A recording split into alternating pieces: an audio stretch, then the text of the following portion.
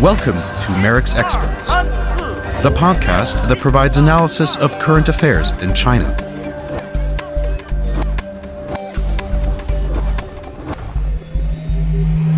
Welcome to the Merrick's podcast. Today we will talk about the economic policies of the Chinese government. I am Claudia Wessling, Director of Communications and Publications at Mercator Institute for China Studies. And I'm very honored to welcome Barry Norton on the show today. Hello, Barry. Hi. Just a brief introduction for those among our audience who do not yet know you. Barry Norton is the So Kwon Lock Chair of Chinese International Affairs at UC San Diego. He's one of the world's most highly respected economists working on China. Recent research focuses on regional economic growth in China and its relationship to foreign trade and investment. Barry is the author of several books on China's economic reform and transitions during past decades. His latest book, The Rise of China's Industrial Policy, was just published this year. And also with us today is Max Zenglein, my colleague for Merrick's. Max is our chief economist. He leads economic research at the Institute and has just published an analysis on China's approach to globalization. And Max is also the author of the Economic Indicators, a quarterly publication on China's economic development. Hi, Max. Hi, Claudia. Well, as I said, we're talking about China's economy, very broad topic, and many of our listeners will have read about the many challenges China is facing on several levels. In the third quarter, we have just seen growth declining more sharply than expected, power shortages, efforts to control risks in the banking and financial sector, occasional COVID-19 outbreaks that had an effect on consumption were mentioned as some of the factors contributing to this slowdown in growth. At the same time, the Chinese government seems determined to push for very fundamental changes to China's economic system.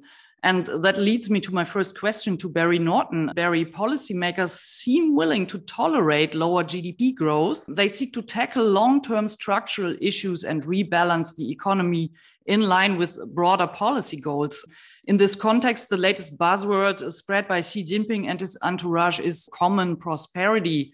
Barry, could you explain what Beijing hopes to achieve and why is this being rolled out right now? That's a great question. And of course, it's something that many people are wondering about. How serious is the sudden invocation of common prosperity again? Of course, the word has been with us since the beginning of the reform process as something that basically Chinese policymakers have said, well, we should keep it in mind, but we might have to defer it while we focus on productivity. And now all of a sudden they're saying, well, no, we don't have to defer it. So how serious is it? You know, we just saw the release of the actual speech by Xi Jinping about common prosperity. It was made several months ago, but it was just released last week. And really the most striking thing about this particular speech is how cautious it is. In other words, we already knew that the slogan was out there without very much substantive content. We could all see that from the outside. What's surprising in this speech is how Xi Jinping specifically says, we need common prosperity, but we cannot become a welfare state. We must guard against welfare dependence. The project of setting up just a retirement system is going to take a long, long time. So in a way, what this showed us is that the slogan is partly compensation for a lack of action in certain areas. It's a mixed picture. And so I think it's something where we have to take it very carefully and not simply accept the sort of headline slogan, as you say, that's out there. Lack of action makes me think of the tech sector, which is currently being hit by my colleagues often call it policy blitz, regulation hitting big tech companies. What does this mean to China's economic model? I mean, is this a sign that things will just change tremendously? In recent years, China has placed a big emphasis on fostering tech companies, digital tech, emerging tech, you name it. Is this now turned upside down, and where does this go? I think it's absolutely true that the changes that happened in the summer of 2021 are very, very profound.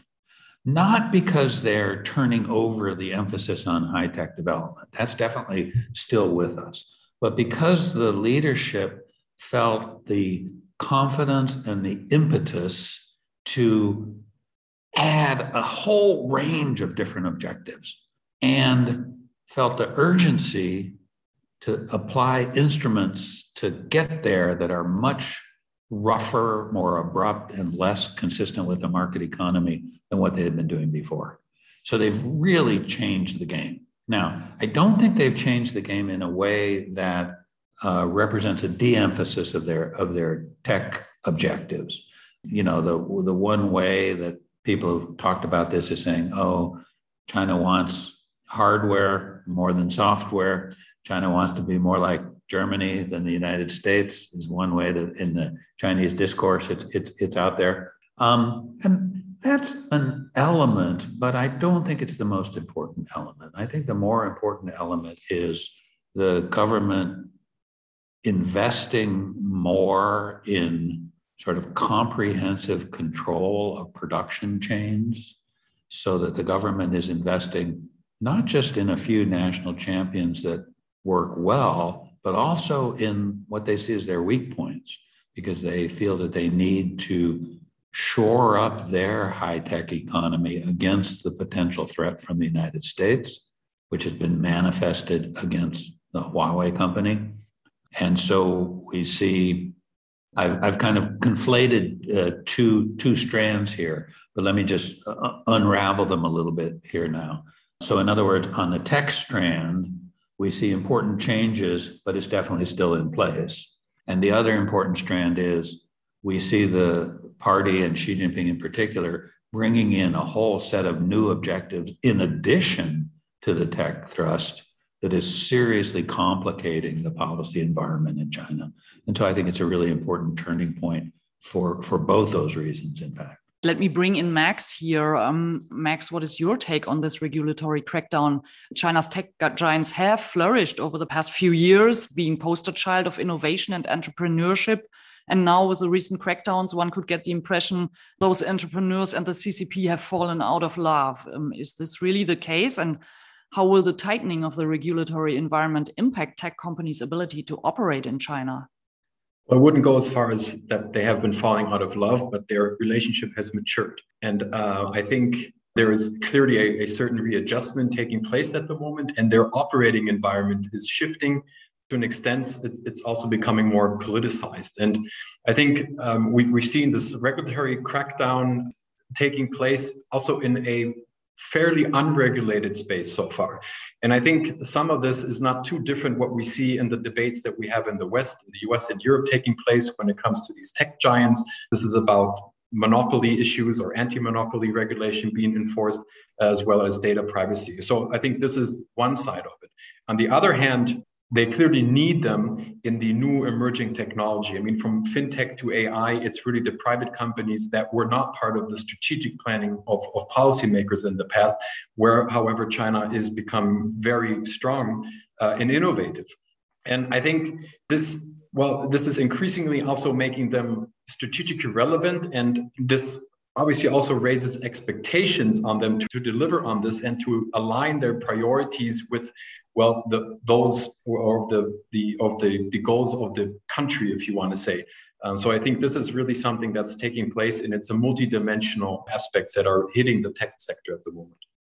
And I just want to say how much I agree with what Max just said, that this is a big elephant, and it's easy to touch different parts of the elephant and come to different conclusions. As he says, there's an aspect to the regulatory tightening which is completely familiar to us, especially the internet giants that have control of so much information. Obviously, in all our countries, we're restructuring the regulatory relationship. We don't know what the outcome is going to be. China's doing the same thing. It's easy to find commonalities. But we shouldn't lose track of the fact that for China, this is part of a really powerful strengthening of the way the Communist Party and Xi Jinping in particular runs the policy agenda and how it extends into many different aspects. And so there are these commonalities, but also this fundamental difference. Let me ask another question to you, Max. I mean, given the slight slump in China's economic growth, do you think the CCP will be able to keep up this momentum, or will they ease off some of the regulatory measures, for example, in the real estate sector, which is currently shaken by the Evergrande crisis, to just keep things running? Yeah, that's a very, very good question. And I think if we starting off with the real estate question, there's also a combination of factors coming into here. On the one side, real estate is a driver for inequality. So this is referring to also what is a part of the challenge for common prosperity. At the other hand, it's really the elephant in the room in addressing the leverage in the Chinese economy. So the debt issue. And China's policymakers have been trying to reduce financial risk since 2017. And it's only now that they're going after real estate debt build up in really significant steps. And I think it is remarkable that they're choosing this time as the economy is shifting to lower growth, and the economy is faced with different headwinds to begin with. New growth drivers in terms of consumption are not really taking off.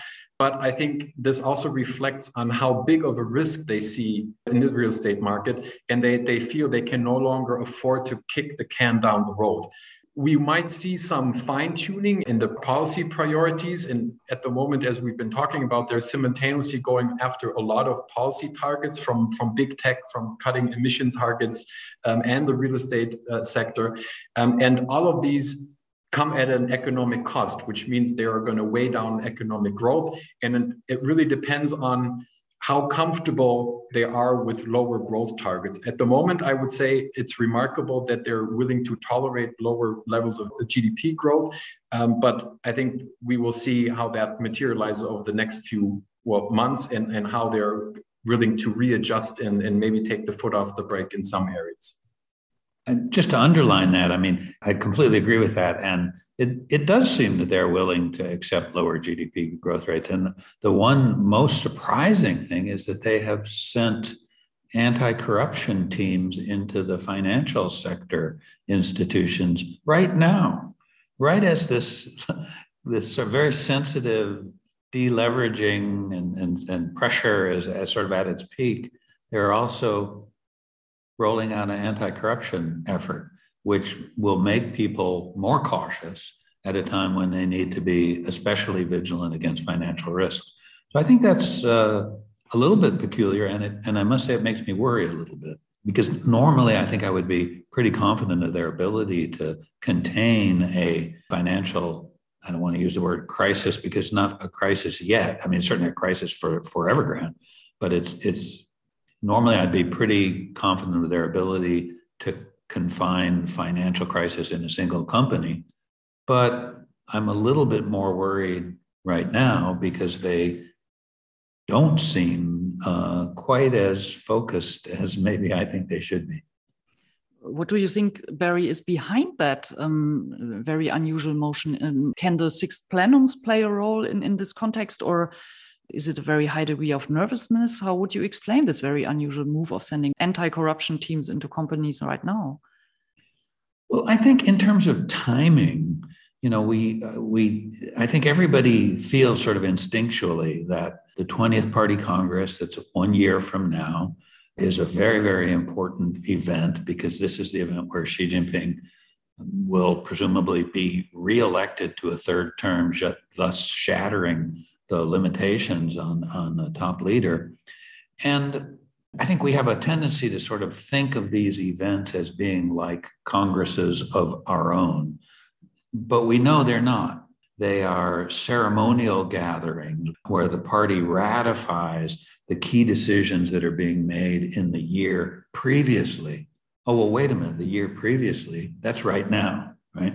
So I think we are seeing this process where Xi Jinping is saying, oh, I have to put an extremely activist and powerful stamp on the overall party program, so that as the preparation for the party goes on over the next year, the people who are being selected have to clearly demonstrate their loyalty to me and my program.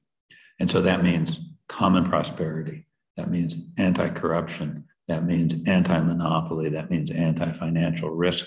So he's ramping up all the political efforts in a way that is certainly consistent politically, but economically, as Max said, there are economic costs to every part of this. And so when we look at it from the economic standpoint, of course, we're all a little bit nervous. Yeah, and the economic goals that he is expressing are also very, very ambitious. I mean, you wrote in your recent book, I like the quote very much, China aspires to be the first government-steered market economy, which for some people over here is quite a contradiction. Now, latest policies seem to indicate a certain distrust of the CCP vis-a-vis private enterprise and market mechanisms. So is this concept of combining a technology focus with more state guidance of the economy, I think you once coined it grand steering also, is this likely to succeed? If we think in scenarios for a second, what can happen? Yeah, that's a big question, isn't it? I mean, I think even in the very short time since I wrote that book, there's been a major change. In other words, 24 months ago, when that manuscript was completed, I felt pretty confident saying China's been pretty careful both to choose market conforming instruments and to make it clear to private firms that they're part of the team, of the national team, and that therefore they can get state support too. 2 years ago, there were really almost no exceptions to that statement. Today, well, as you say, it's kind of a different picture, isn't it? I mean, private firms definitely feel at least some questioning about whether they have a place in the new order. And some of the policy measures China has taken have been quite abrupt and quite destructive of market value, most obviously in the destruction of the private tutoring industry, which just wiped out, several $100 billion worth of equity. So I think on the one hand, I'm sure that they still have this belief. I'm sure that they still think that they can have a government-steered market economy and that what they're doing is consistent with it. But I think what we've seen over the summer is that the ambitions have pyramided, have just become much bigger, and they've thrown into some doubt the question of whether this steerage capability is outrunning the instruments that they have. So is there a possibility of failure? In any kind of set of economic interactions, there's always going to be a mix of success and failure. So, yeah, of course, there will be failures. And it seems to me that these measures are costly and will have a significant negative medium-term impact on China's growth. So I think they're very costly. But whether that leads to any kind of short-run crisis is a whole nother question. So I'm medium-term, probably medium-term more pessimistic than I've ever been on the Chinese economy. But I don't think that necessarily translates into a sort of immediate crisis, although it might. Max, what is your take when it comes to looking at scenarios and looking into the future of China's economy? Well, I think China's economy is at a really critical juncture as they're facing really the most difficult stage of their economic development. I mean, the tasks are daunting. They need to become more innovative. They need to become more productive, whilst they have the social issues, the demography issue happening, in all this taking place in a very shifting geopolitical context. And I think the CCP's answer at this point is to double down on them steering the economy and taking over control. And what really worries me most in all of this is this increasing use of ideology that is moving increasingly into the economic sphere, affecting companies' operation. And I think this is something that concerns me most. And I think, really what the CCP is trying to do is to prove that an authoritarian system can be innovative and ultimately be the better economic system in order to tackle the future challenges that are ahead, in order to get China into the position where they want to be and by 2049. That is the leading economic and technological superpower. I think that's really what's at stake here. I think this is something that they've grown more confident with, in at least thinking that their system is up to the challenge. And let's see. And it's funny because for us on the outside, what's so difficult is to disentangle, as you both have mentioned, this combination of self-confidence and sense of being under threat, which both of which seem to have been amped up over the last couple of years, perhaps with some reason, but still, they're in increasing tension. At the same time, we've got more and more one person, Xi Jinping, making these decisions. So we're even more at the mercy of his sense of what needs to be done now, what's urgent, what's dangerous.